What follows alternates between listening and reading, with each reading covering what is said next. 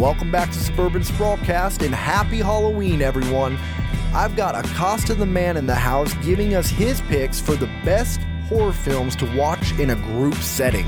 I don't know if I know a single person on this planet who is as passionate about horror films as JT, but after hearing him talk about these, it made me want to watch all 6 of these movies. So if you're having a Halloween party this weekend and you want a movie to sit down and watch with your friends, maybe a movie to play in the background, or even a family-friendly one, he's got all of them. Make sure you're following us on Instagram at Suburban Sprawlcast or on Facebook under the same name. But without further ado, here is Acosta the Man.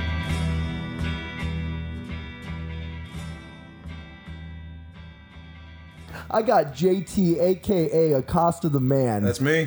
First thing I want you guys to know about JT is he is the beat creator for the Suburban Sprawlcast theme song, and honestly, you nailed that shit. Thanks, man. I gave you complete artistic freedom on it. I asked you if you could create a theme song for me, and then you took it to the next level because you made something custom for me. Like you get me and you get what I love, which is country music and hip hop.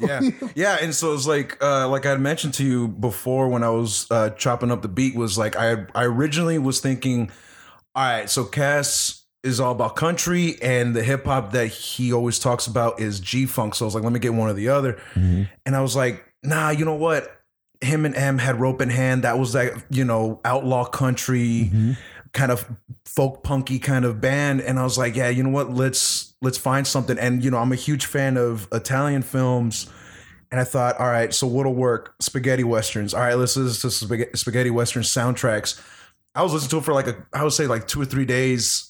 And then I finally found one that I was like, all right, this will work. I chopped it up, sent it to you, and I sent you the rough, and you were like, yeah, this is it. Honestly, I was ready to put it in the podcast right there and then until you're like, oh, it's not mastered, man. I'll send you the final. I was like, oh, man. And then you send me the final. I'm like, holy fuck. Yeah, man. It's so good. I love it so much. Thanks, Thank you man. so much for doing that. Of course, man. Thank you for asking me to do it, man, because honestly, it's just like it's something not only that I genuinely love to do and I'm passionate about, but to be able to help out a close friend with something that they're passionate about. I'm like, fuck yeah, dude, whatever, whenever, fucking don't need to pay me, dude. It's all for you. Man. I love it. It's perfect. Yeah, thank you for letting me do that. Well, when Em and I first did the Suburban Sprawlcast, we had you on to do a Halloween episode. And honestly, it was one of our most listened to episodes because you're so passionate about Halloween, and you did an episode on music, Halloween music, and Halloween horror films. Yeah. And today I wanted you to come on and talk to us about horror films that would be good to watch in like a group setting.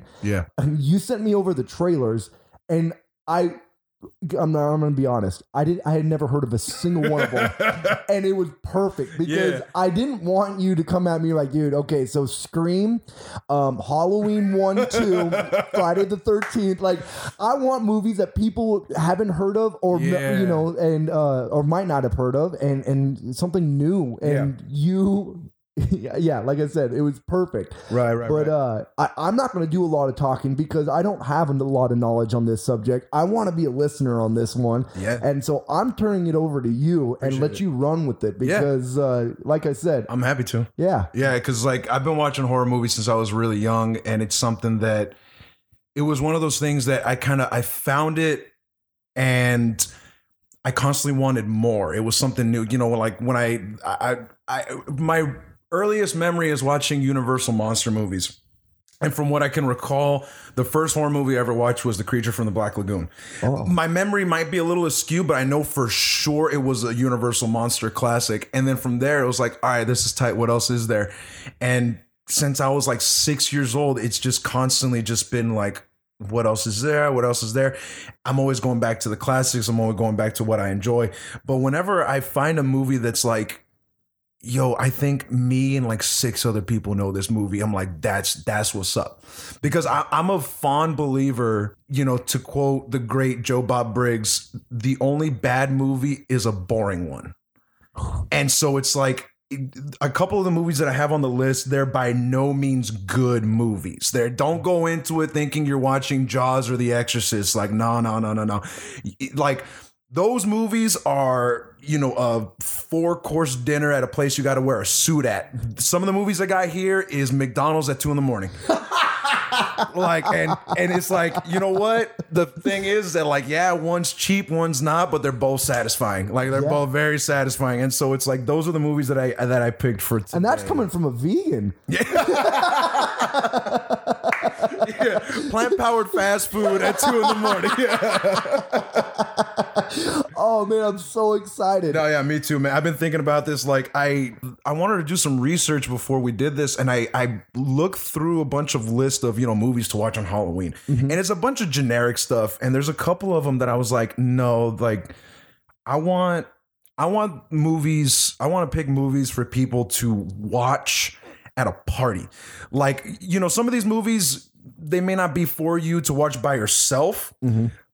But I want to watch a movie. I want to pick movies that you would watch with a group of friends at a party where there's beer and pizza, and y'all are just shouting at the TV. What the fuck? Why? Like that? That's what I wanted. You know, I wanted to make a Halloween party movie list, and that's what I got. Awesome. Let's get to it. All right. So, the first movie that I chose when it comes to Halloween movies. And honestly, this movie I'm about to mention right now, it's the only Halloween related movie. The rest of them are horror movies. Okay. This one right here is the only one that's actually like takes place on Halloween, and there's events that occur on Halloween. Now, when it comes to Halloween movies, there's always, you know, people's go-to, which is obviously Halloween, and also Trick or Treat, which came out in 2009, which is a great anthology movie. But this movie called Hack-O-Lantern. Now, this movie came out in the 80s, and around that time, whether you know it or not, there was a scare, quote unquote, called the Satanic Panic. And during the 80s, heavy metal was getting big. You know, bands like Judas Priest and Black Sabbath are getting blamed for murder and suicide and crazy shit like that. And so a lot of film production companies said, well, people are losing their mind over the Satanic Panic. Let's cash in on it. And so this movie, Hack-O-Lantern, like I said, this movie is by no means good, but it is fun to watch. It takes place on Halloween. It's about this kid named Billy who has a grandpa who is a Satanist. And on his 18th birthday, he is going to have a ceremony to make him now the leader of the cult. But things start to happen, and then suddenly this person wearing a devil mask and a cloak is killing everyone associated with Billy, everyone around him. And what's great about this movie is that the acting is terrible. The characters are kind of one-dimensional, and in all honesty, when you start to watch it, you're like, oh, this person's the killer. Okay. It's not the whodunit that catches you off guard. It's everything else in this movie. It's just like, and the great thing about it is that they incorporate heavy metal. It's, oh my God, there's a scene in the movie where Billy at this point is supposed to be 18, but he's played by a dude who looks like he's pushing 40. So you know, it's one of those things where you're like, no, that's not believable. Like that's no. But there's a scene in the movie where Billy kind of throws a teenage tantrum, and he locks himself in his room and he puts headphones on, and he has a daydream about a metal band where he's not the singer of the band, by, you know, he's the rhythm guitar, and he's doing a horrible job pretending to be the rhythm guitar. And like shit starts to happen around, like in this music video daydream, where like a voodoo priestess comes out and she starts to like shoot lasers, taking out the band members. And then and here's the best part about it. The metal band, I don't remember the name of the metal band, but it is a stereotypical LA hair metal, and they're singing a song called You're the Devil's Son. So it's just like, they're not even trying to be subtle. And so this daydream happens. And what's great about this movie is that it's very atmospherically Halloween. There's, you know, a Halloween party there. It takes place in like East Coast during autumn. So there's a lot of, you know, trees turning colors and, you know, a lot of like hay and pumpkins. And like, it's just, it feels like a Halloween movie. It even has like a very soft, warm aura to it. And it feels like a Halloween movie, but it's just a lot of crazy shit happens. Like the grandpa in the movie is played by High Pike. That's the actor's name. And if that name sounds familiar, that's because he was in Blade Runner. He kind of plays this, you know, this Satanist of the leader of a cult. And, you know, the thing he wears is just a cloak over like a flannel and some toughskins, you know? So it's like, he's still super country, but he worships the devil, you know? And so it's like, and the whole movie, there's a lot of moments of like, what the fuck? Why is this happening? Like, what the hell? Like, it continues to keep you on your toes. There's a lot of moments that it's just kind of padding where it's just like, there's like a car driving or like the opening credits take a little bit longer.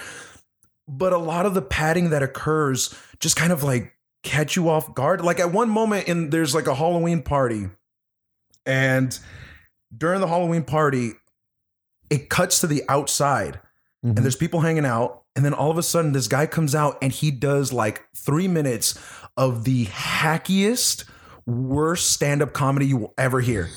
Just like stereotypical women do this, men do that kind of stupid stuff. And then it just cuts and you never see him again. It doesn't make sense. But like as a slasher movie and as like a fun 80s, you know, satanic panic film, it's something to watch with a group of friends. Unless you're like a bad movie connoisseur like myself, don't watch it by yourself. You're going to get bored. Okay. You know, but if it's something that you want to watch with a group of friends, it's definitely one of those like, you know, throw popcorn at the screen kind of movies. You know awesome. You know, so yeah, that's my first recommendation for it. It's a lot of fun. It's really silly. There's definitely some what the fuck moments in it, but yeah, that's my first recommendation for a movie to watch at a Halloween party. Hack-O-Lantern. Hack-O-Lantern, yes. Hack-O-Lantern. Yes, sir. Okay, so my second movie that I chose. This movie is more, I see this as one of the essential horror films to watch. It's not even just like a so bad it's entertaining. It's actually like a legitimately good movie. And it's a movie called Reanimator. Herbert West is at the top of his class in medical school. How can you teach such drivel? These people are here to learn, and you're closing their minds before they even have a chance. What are He's brilliant, but a little weird. I've broken the 6 to 12 minute barrier. I've conquered brain death. His experiments have always been unorthodox. It was dead. But lately, they're getting out of hand. And he's just made a discovery that could wake up the dead. Herbert West has effected reanimation in dead animal tissue. What are you thinking? How do you feel?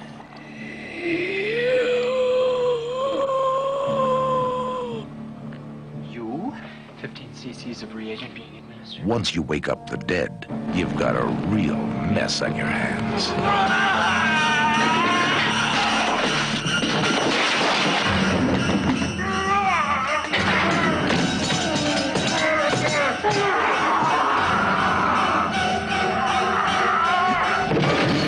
Herbert, you're insane. Now what happened? I had to kill him. He's dead? Not anymore.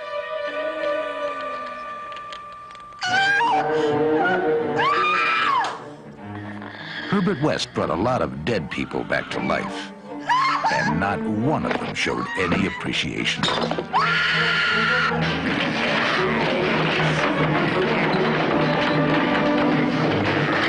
H.P. Lovecraft's classic tale of horror, Reanimator. Mr. West. You'll never get credit for my discovery. Who's going to believe a talking head? Get a job in a sideshow. It will scare you to pieces. Now, some people may have heard of it because it's a fairly popular movie, but for some reason never gets a lot of attention. It's loosely, when I say loosely, it is very loosely based on a story by H.P. Lovecraft called Herbert West Reanimator.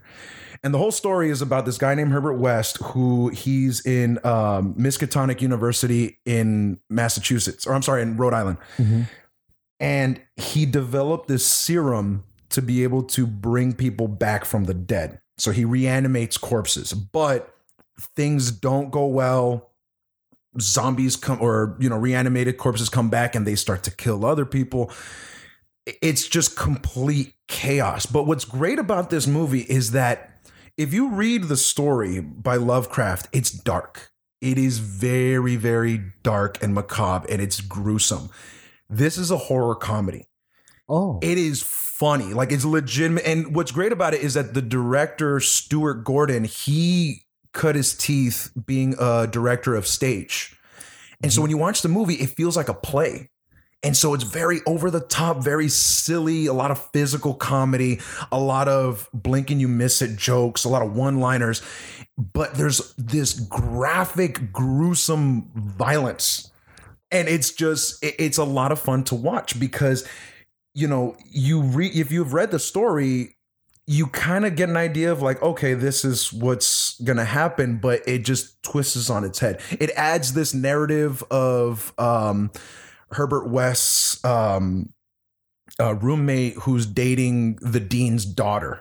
And then they get involved, and there's a whole thing with that. And there is a professor of anatomy who is obsessed with the dean's daughter and is a stalker, stalks the dean's daughter. And so they get involved somehow. And, you know, there's like little lines in the movie. Like there's a scene where Herbert West's roommate finds his cat dead. And, you know, the roommate's girlfriend, it's like, oh, you killed him, Herbert, you killed him. And he's like, no, the cat was dead when I found him. So I put him in the refrigerator. I didn't want him to stink up the apartment. And then the guy says, well, why didn't you say anything? And Herbert says, what'd you want me to do? Leave a note, cat dead, details later. So it's just like, and it just, you know, and so it's just like simple little jokes like that. But then turns out Herbert did kill the cat and he brings him back to life. And the cat becomes this like a very aggressive, violent zombie. So it's just like, it suddenly becomes like human or animal. They suddenly become very animalistic. And so they become violent and aggressive, and they don't know anything other than attack. And so it's great because the movie moves at a breakneck speed. It never slows down. It's funny. It has horror royalty with Jeffrey Combs and Barbara Crampton, and directed by Stuart Gordon. And there is a scene, I'm not going to spoil it because I don't want to spoil this. There is a scene near the end of the movie. I went to go see this at the theater in a theater in LA with my little brother.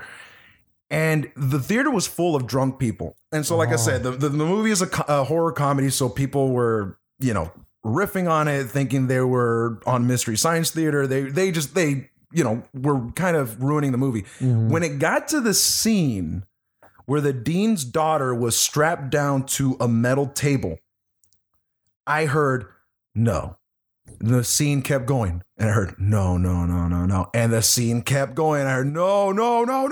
And just the theater just erupted, and oh my God. And then it keeps you on your toes. And that scene, like if this is the movie you pick, I'm just letting you know right now, this movie, I mean, obviously, I don't think any of the movies that I picked here are for the squeamish, but this is definitely a movie that it'll make some people uncomfortable. It's going to make some people uncomfortable. So, but it's a well done movie. It's fun. It's funny. And so if you want a higher budget movie, I mean, a higher budget's a bit of a loose, you know, is the wrong phrase to use for this, but something that isn't like a low budget B picture, then I would go with Reanimator. So that's the movie that that's another movie that I would recommend. Awesome. Let's see here. Okay. So I want to kind of shift gears here. I want to talk about a movie, my another recommendation. Now, I just want to remind those who are listening, this is not in any particular order. Okay. I am saving the best one for last. Okay. But this is, you know, by no means am I saying this one's better, that one's better, not saying that. But the next movie I'm picking is actually more of like a family-friendly movie. Oh, okay. You know, so like I don't think anybody would have expected this, but it's a movie that came out in the 50s called The Tingler. I'm William Castle. and I feel obligated to warn you about the next attraction you will see at this theater. The picture is The Tingler, which I directed.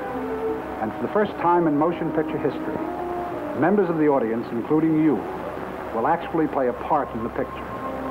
You will feel some of the physical reactions, the shocking sensations experienced by the actors on the screen.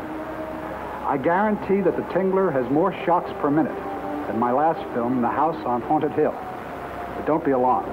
You can protect yourself.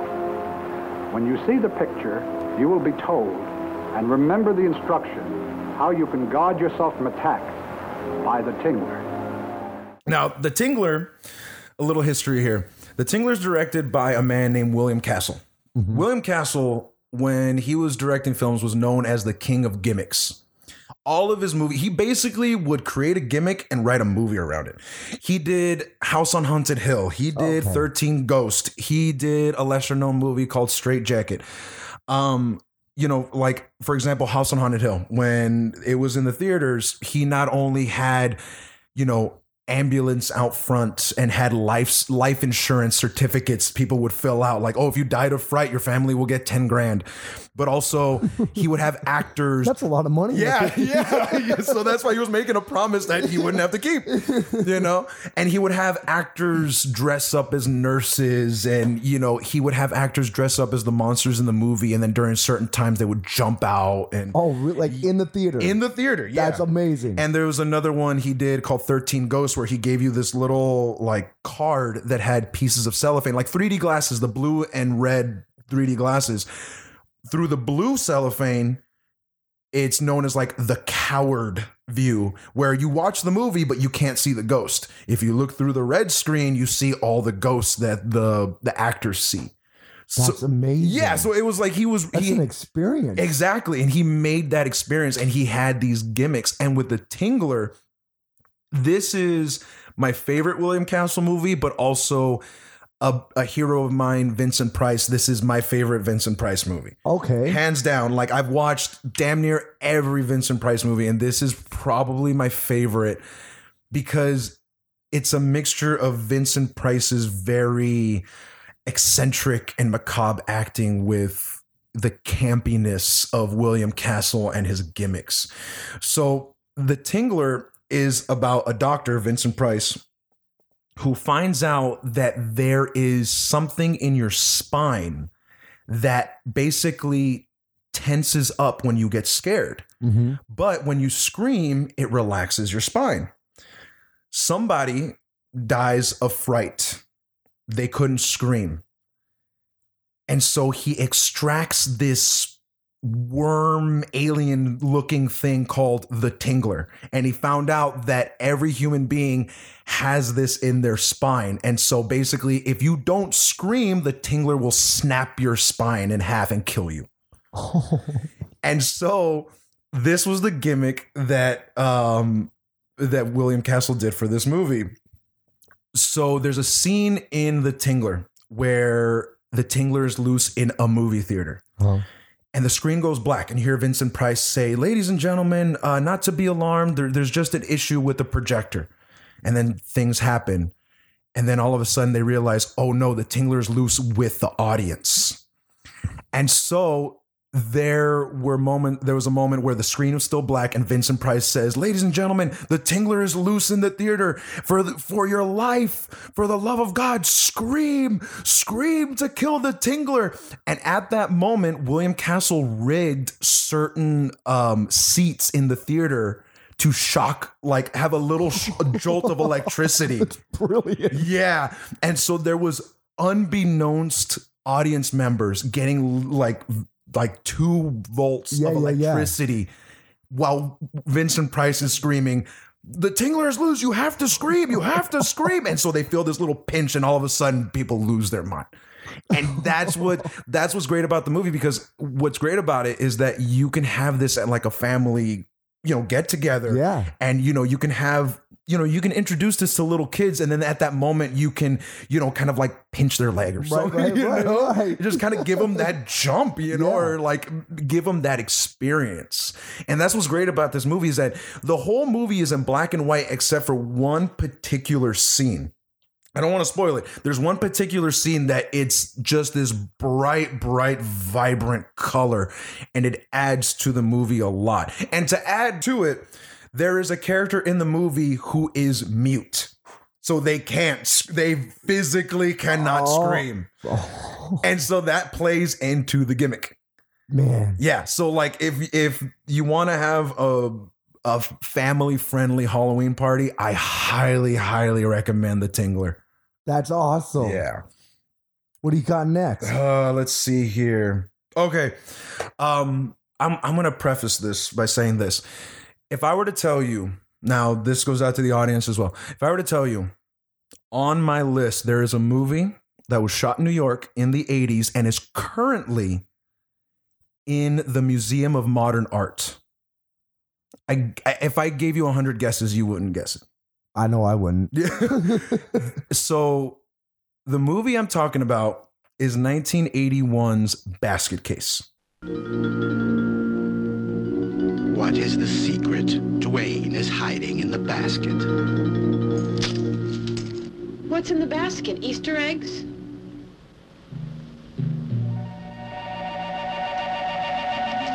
What's in the basket? Clothes. What's in the basket? Nothing.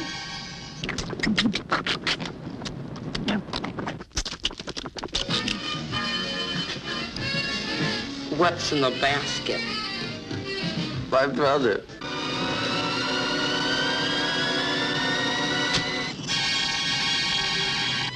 What's in the basket? Open it, if you dare. Basket Case. This movie, extremely low budget, directed by Frank Henenlotter, who is the king of New York underground films. This movie is currently, there's a print currently at the MoMA.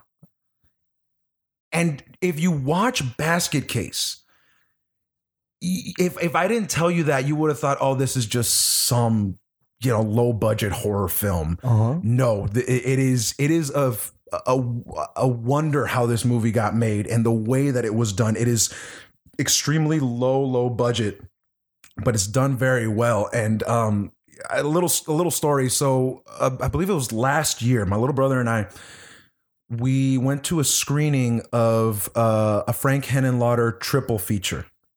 It was Basket Case, Brain Damage, and Frankenhooker. Which those other two movies, Brain Damage and Frankenhooker, I highly recommend it, but that's for another list. So we went to the screening, and whenever we go to horror movie screenings, we always see, people wearing horror shirts and just, people selling horror Blu-rays and posters, whatever.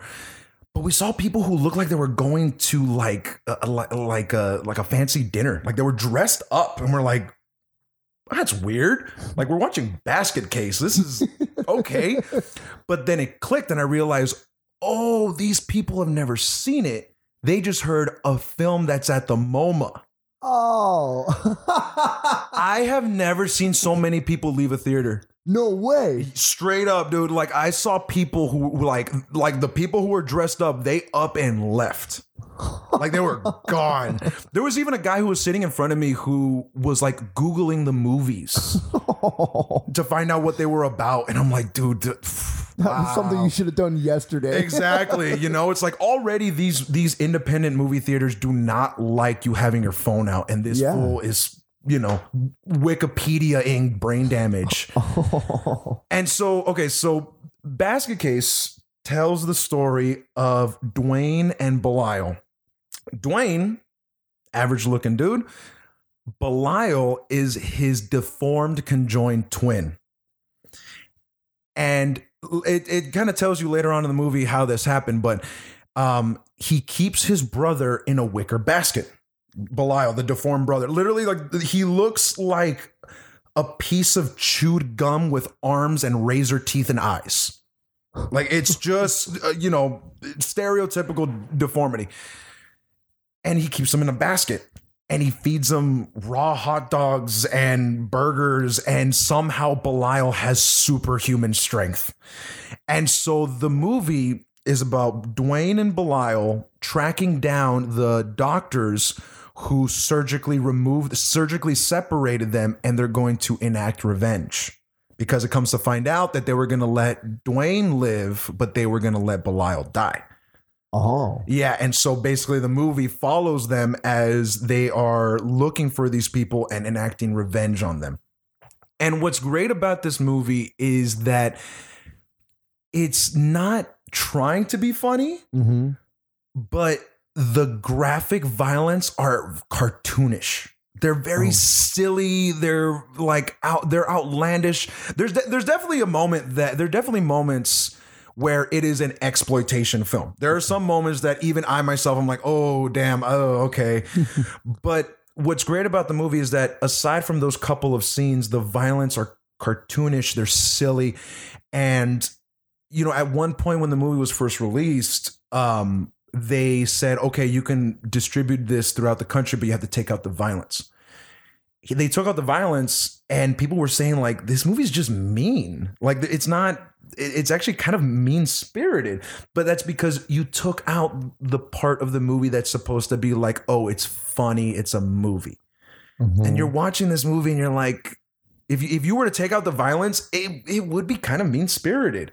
But because Frank Henenlotter has a very, very dark sense of humor, and if you have a dark sense of humor, I highly recommend Basket Case.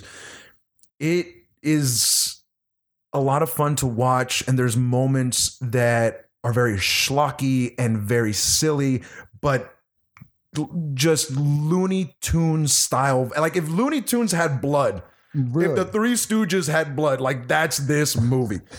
And so it's great. And so if you watch the movie, there are definitely some time. There's some moments in the film where you can see the seams, so to speak, where it's very, very low budget. And it's just, you can tell that, you know, this movie was made in an abandoned hotel, which it was. And what's great about Henenlotter is that with all of his movies, he makes New York a part of the film. It's not just, oh, it takes place in New York. So the city is like a character of the movie. Exactly. That's awesome. The character in the film. And it's all during like the peak of New York sleaziness. Majority of the film takes place on 42nd Street. And if you don't know about 42nd Street in the 70s and 80s, that was known as the Grindhouse Street. That was where all of the Grindhouse theaters were. It was where there was prostitution, drugs, just the sketchiest of the sketch was all on 42nd Street. And he films it all on 42nd Street. Guerrilla style, mind you. Amazing. I don't think he had more than like 2 permits throughout the whole film. But what's great about it is the fact that it's this time capsule. It's this reminder of what New York used to be before conservatives fucked it up. And not only is it a great time capsule and reminder of what New York used to be, it's a fun movie. It's one of the few films on this list that I would say, like, watch it by yourself, you know, get an idea of it if you want, and then watch it with your friends. You know, it's a lot of fun. It's great. And I highly, highly recommend Basket Case. Awesome. Yeah. All right. So my next one. Okay. So this one, I have a lot to say about this one because what's great about this movie is that it did something before the thing we all know. So everybody knows the Rocky Horror Picture Show. And I remember when I was doing research for this episode, I was looking at all of the different, you know, Halloween movies to watch, and Rocky Horror kept popping up. And I thought, I might get some hate for this, but the movie that I'm about to recommend is better than Rocky Horror. Whoa. My opinion.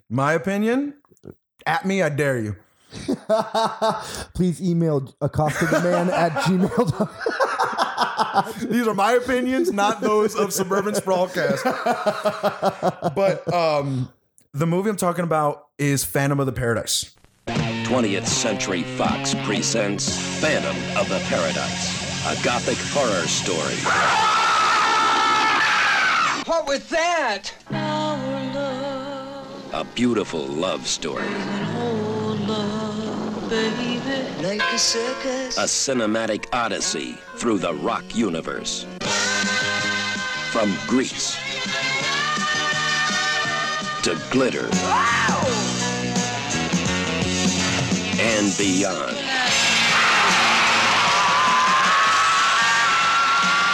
The story of a sound, the man who created it, the girl who sang it, the monster who stole it, and the phantom who haunts the paradise, the ultimate rock palace.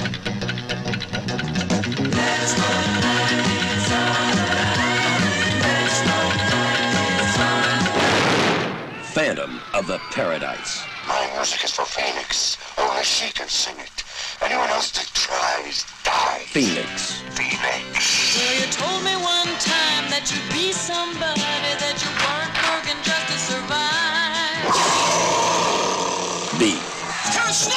Whoa, whoa, wow! Man, you better get yourself a castrato for this. Paul Williams as Swan. And the angels that defeated them. I want you to stop terrorizing the paradise and rewrite your cantata. And the Phantom. Stop and try me, only you might satisfy me,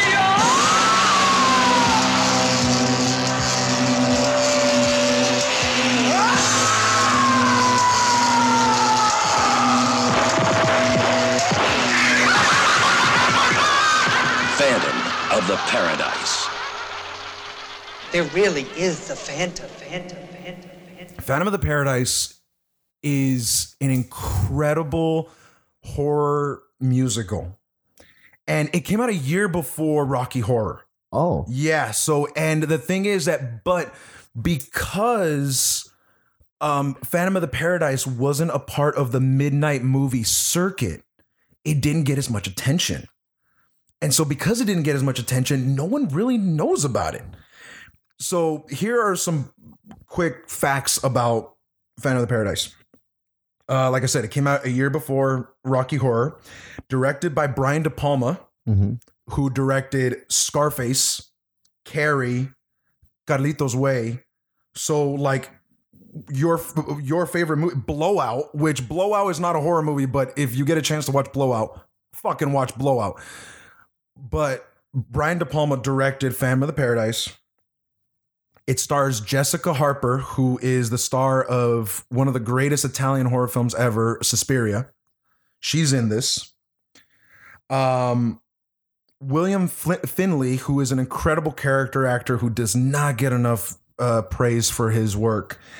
And also, all of the music was written, and this person stars as the antagonist. All the music was written by Paul Williams. Okay. So if you don't know who Paul Williams is, his most recent film that he did, he was in Baby Driver. Yes. Yeah, he was the gun kingpin in Baby Driver. He wrote songs for David Bowie. He wrote songs for the Carpenters. And you may know him best as the person who wrote the music for the Muppet movie. If you've ever listened to Rainbow Connection, he wrote that. No way. Yes. I did not know that. Yep. Paul Williams is the bad guy in this movie, and he wrote all of the music. The music is amazing. The story is definitely very reminiscent, and you can see that it wears its influences on its sleeve because it's a mixture of Phantom of the Opera and the story of Faust. So the movie is about William Finley's character, who is this musician who writes a cantata.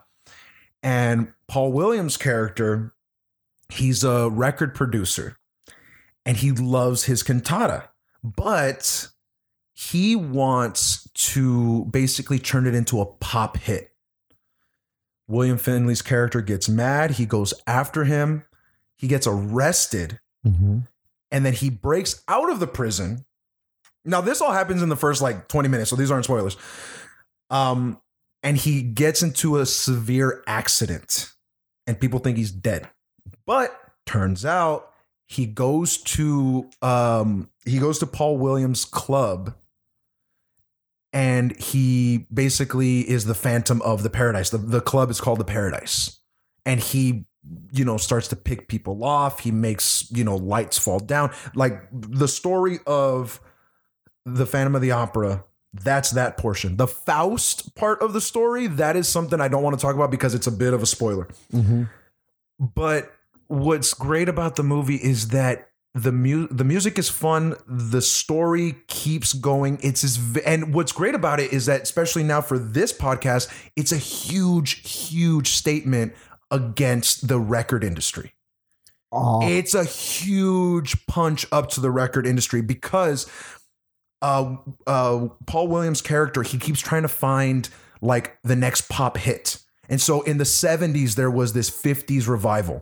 And then, there's this band called, oh my goodness, I can't remember the name of the band that is like the industry plant. Mm-hmm. But like at one moment they're a 50s revival. Then all of a sudden they're a Beach Boy like band. And then near the end they're more of like a Alice Cooper kind of shock rock thing. So it's the same band, but throughout the movie they become different genres because that's what's hot. Oh my God. And it's this huge middle finger to the record industry. Right. And to add to that, in an ironic twist, Led Zeppelin sued the film distributors because originally Swan, that's what his name, Paul Williams' character's name is Swan. Okay. And in the movie, there is his record label is called Swan Song Industries. Oh, I can see why Led Zeppelin said okay. And then, so at that time, Led Zeppelin had Swan Song, and then they said, you need to change this or we're going to prevent this movie from coming out.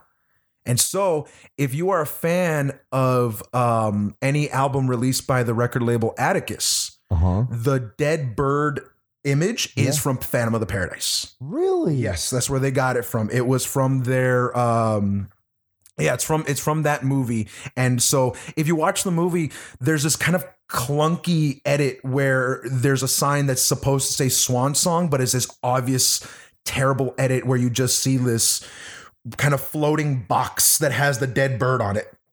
And so it's because Led Zeppelin sued them. But the thing is that like now because of that, people know that image. People know that symbol. You know what I'm saying? But here's the thing about the movie. The movie ended up being the Canadian Rocky Horror. Somehow it gained a huge following in Canada and it became kind of known as like the Canadian Rocky Horror. There was midnight screenings of it. There's people who dress up as the characters and go to the screen. Like it's their version of Rocky Horror, but it's an American film. Interesting. Yeah. So it's if you want to have a musical horror movie, if you want some catchy numbers to go along with your party, if you want to have it as like background noise and eventually sit down and watch it, whatever, it is the perfect film to have both as like a party record and as to watch as a party. Awesome. Yeah, so that's my next recommendation, Phantom of the Paradise.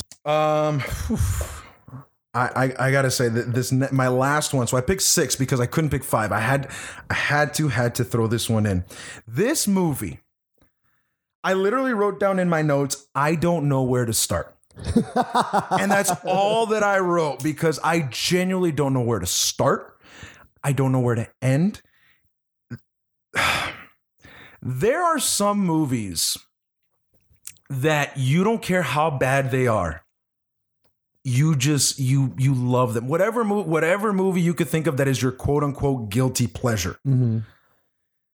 And whatever movie you could think of that is like your favorite so bad it's entertaining, this one blows it out of the water. And if you don't like this movie, I will give you your money back. Like this movie, 1981's Pieces. Warning, what you will see in the movie Pieces cannot be revealed, cannot be described, cannot even be imagined. And you don't have to go to Texas for a chainsaw massacre. Pieces, it's exactly what you think it is. Pieces, Absolutely no one under 17 will be admitted.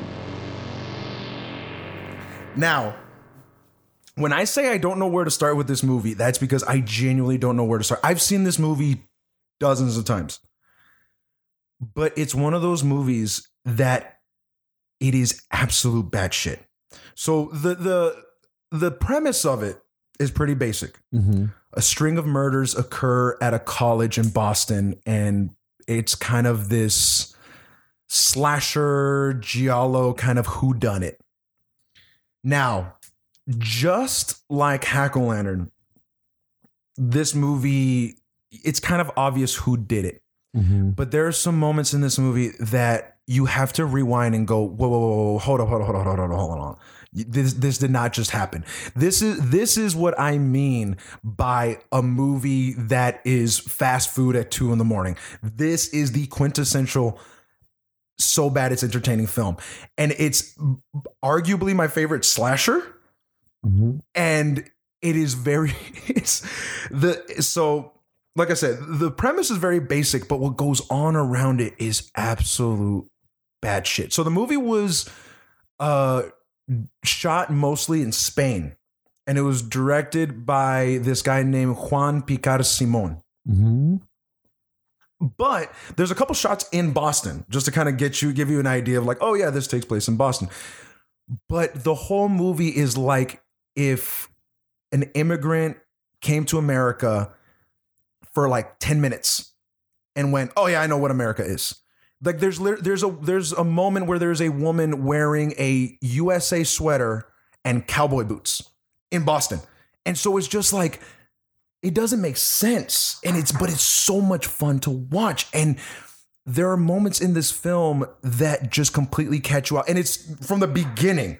The movie starts off with this little boy, and it takes place in Boston in the 1940s. And he's putting a puzzle together. His mom comes up and she looks down, and the puzzle is of a naked woman, full frontal naked woman. And the only puzzle pieces that aren't on there are on the woman's crotch. And so the mom grabs the puzzle and she throws it up against the mirror, shatters the mirror. And she's like, and she obviously like just complete overreaction, just hits him, says, you fucking idiot, you pervert, you're just like your father, you fucking idiot. And she says, go get me a plastic bag to throw away this trash. The kid leaves. And then she says, hurry up, idiot.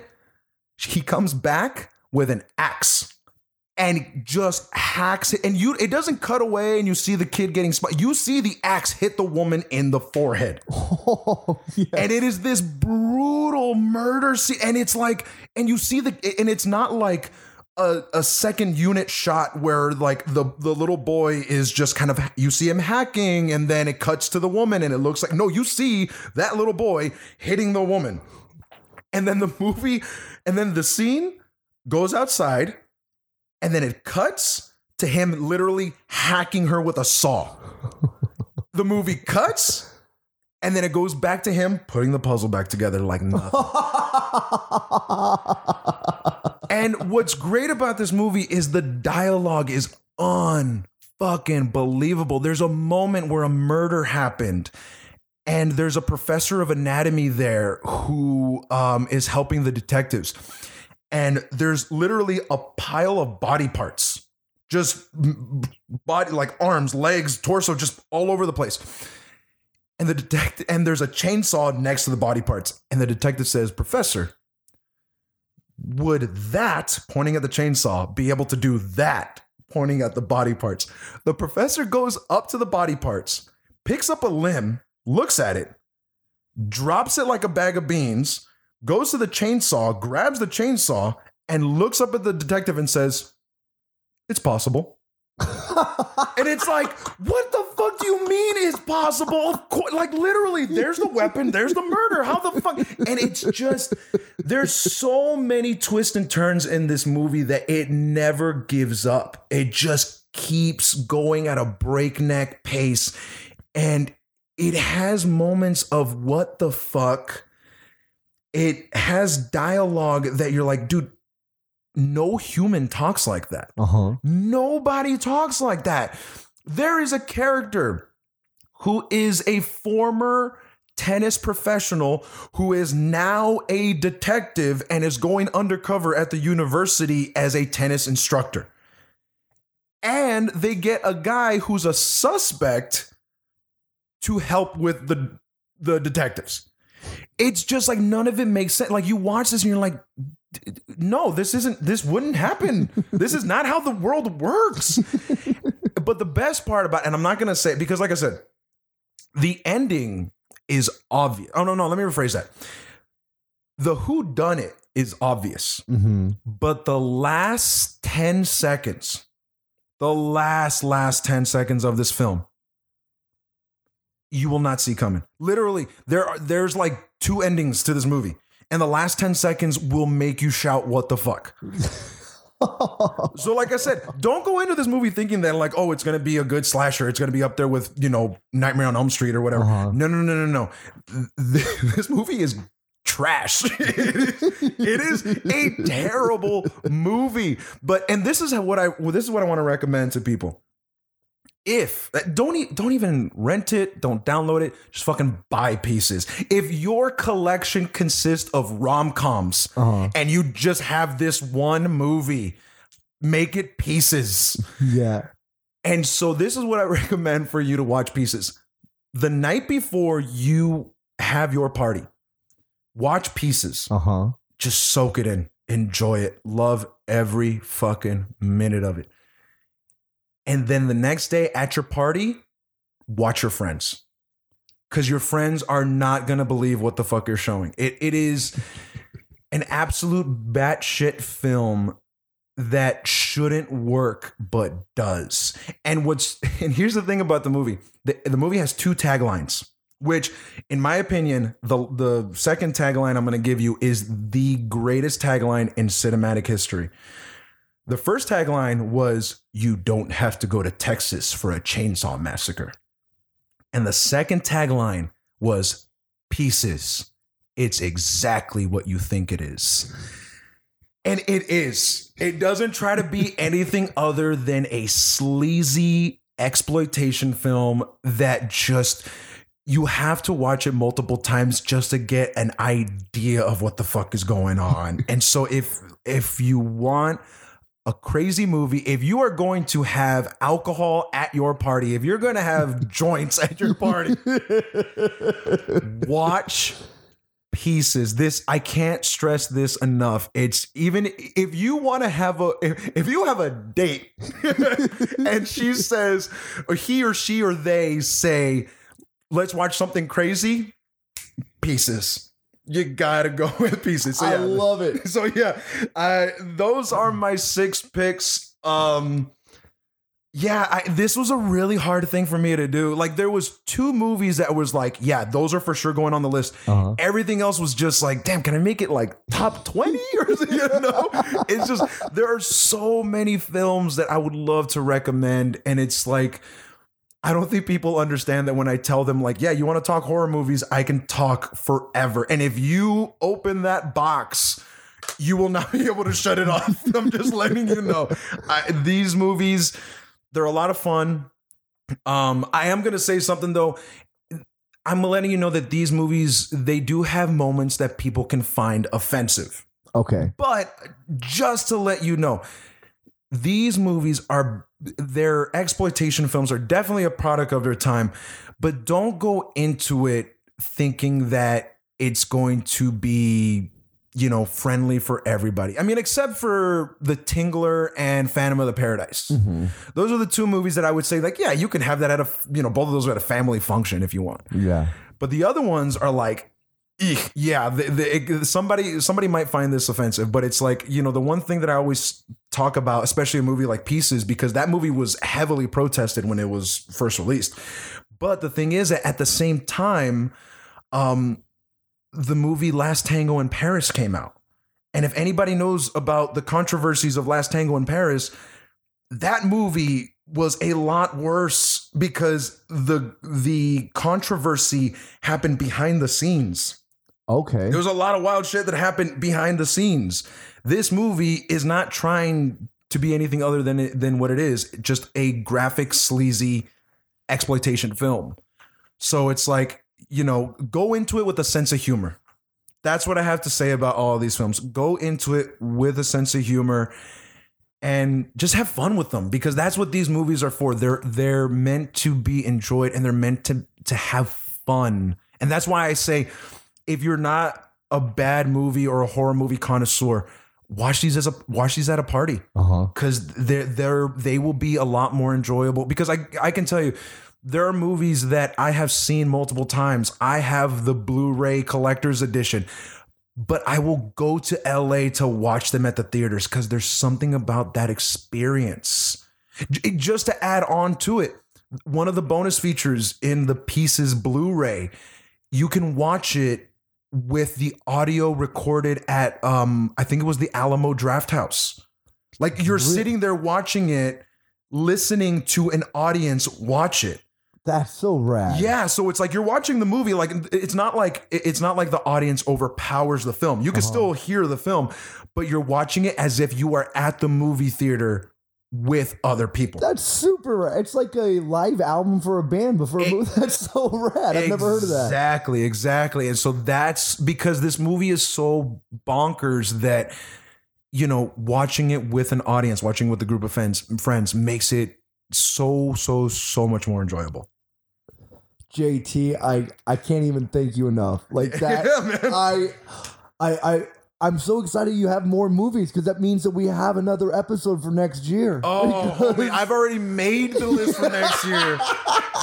Don't even trip, dude. Like I've got them on. I got them on deck. Oh man, I'm so excited. Well, I'm definitely having you back on, because we got music to talk about. Absolutely. And I mean, if you guys don't know JT, he was the lead singer of my favorite hardcore band, Proletariat Youth. I know you guys have broken up, and we'll talk about that on our podcast. Yeah. But I also want to talk about the beats that you're making, because they are sick, and I love every post that you post. Because thank you, man. I really appreciate that. Yeah, but JT, like, this has been a pleasure. I had so much fun listening to you. Me too, man. I had a great time. Oh, man. So that's JT and Cassidy signing out. Peace.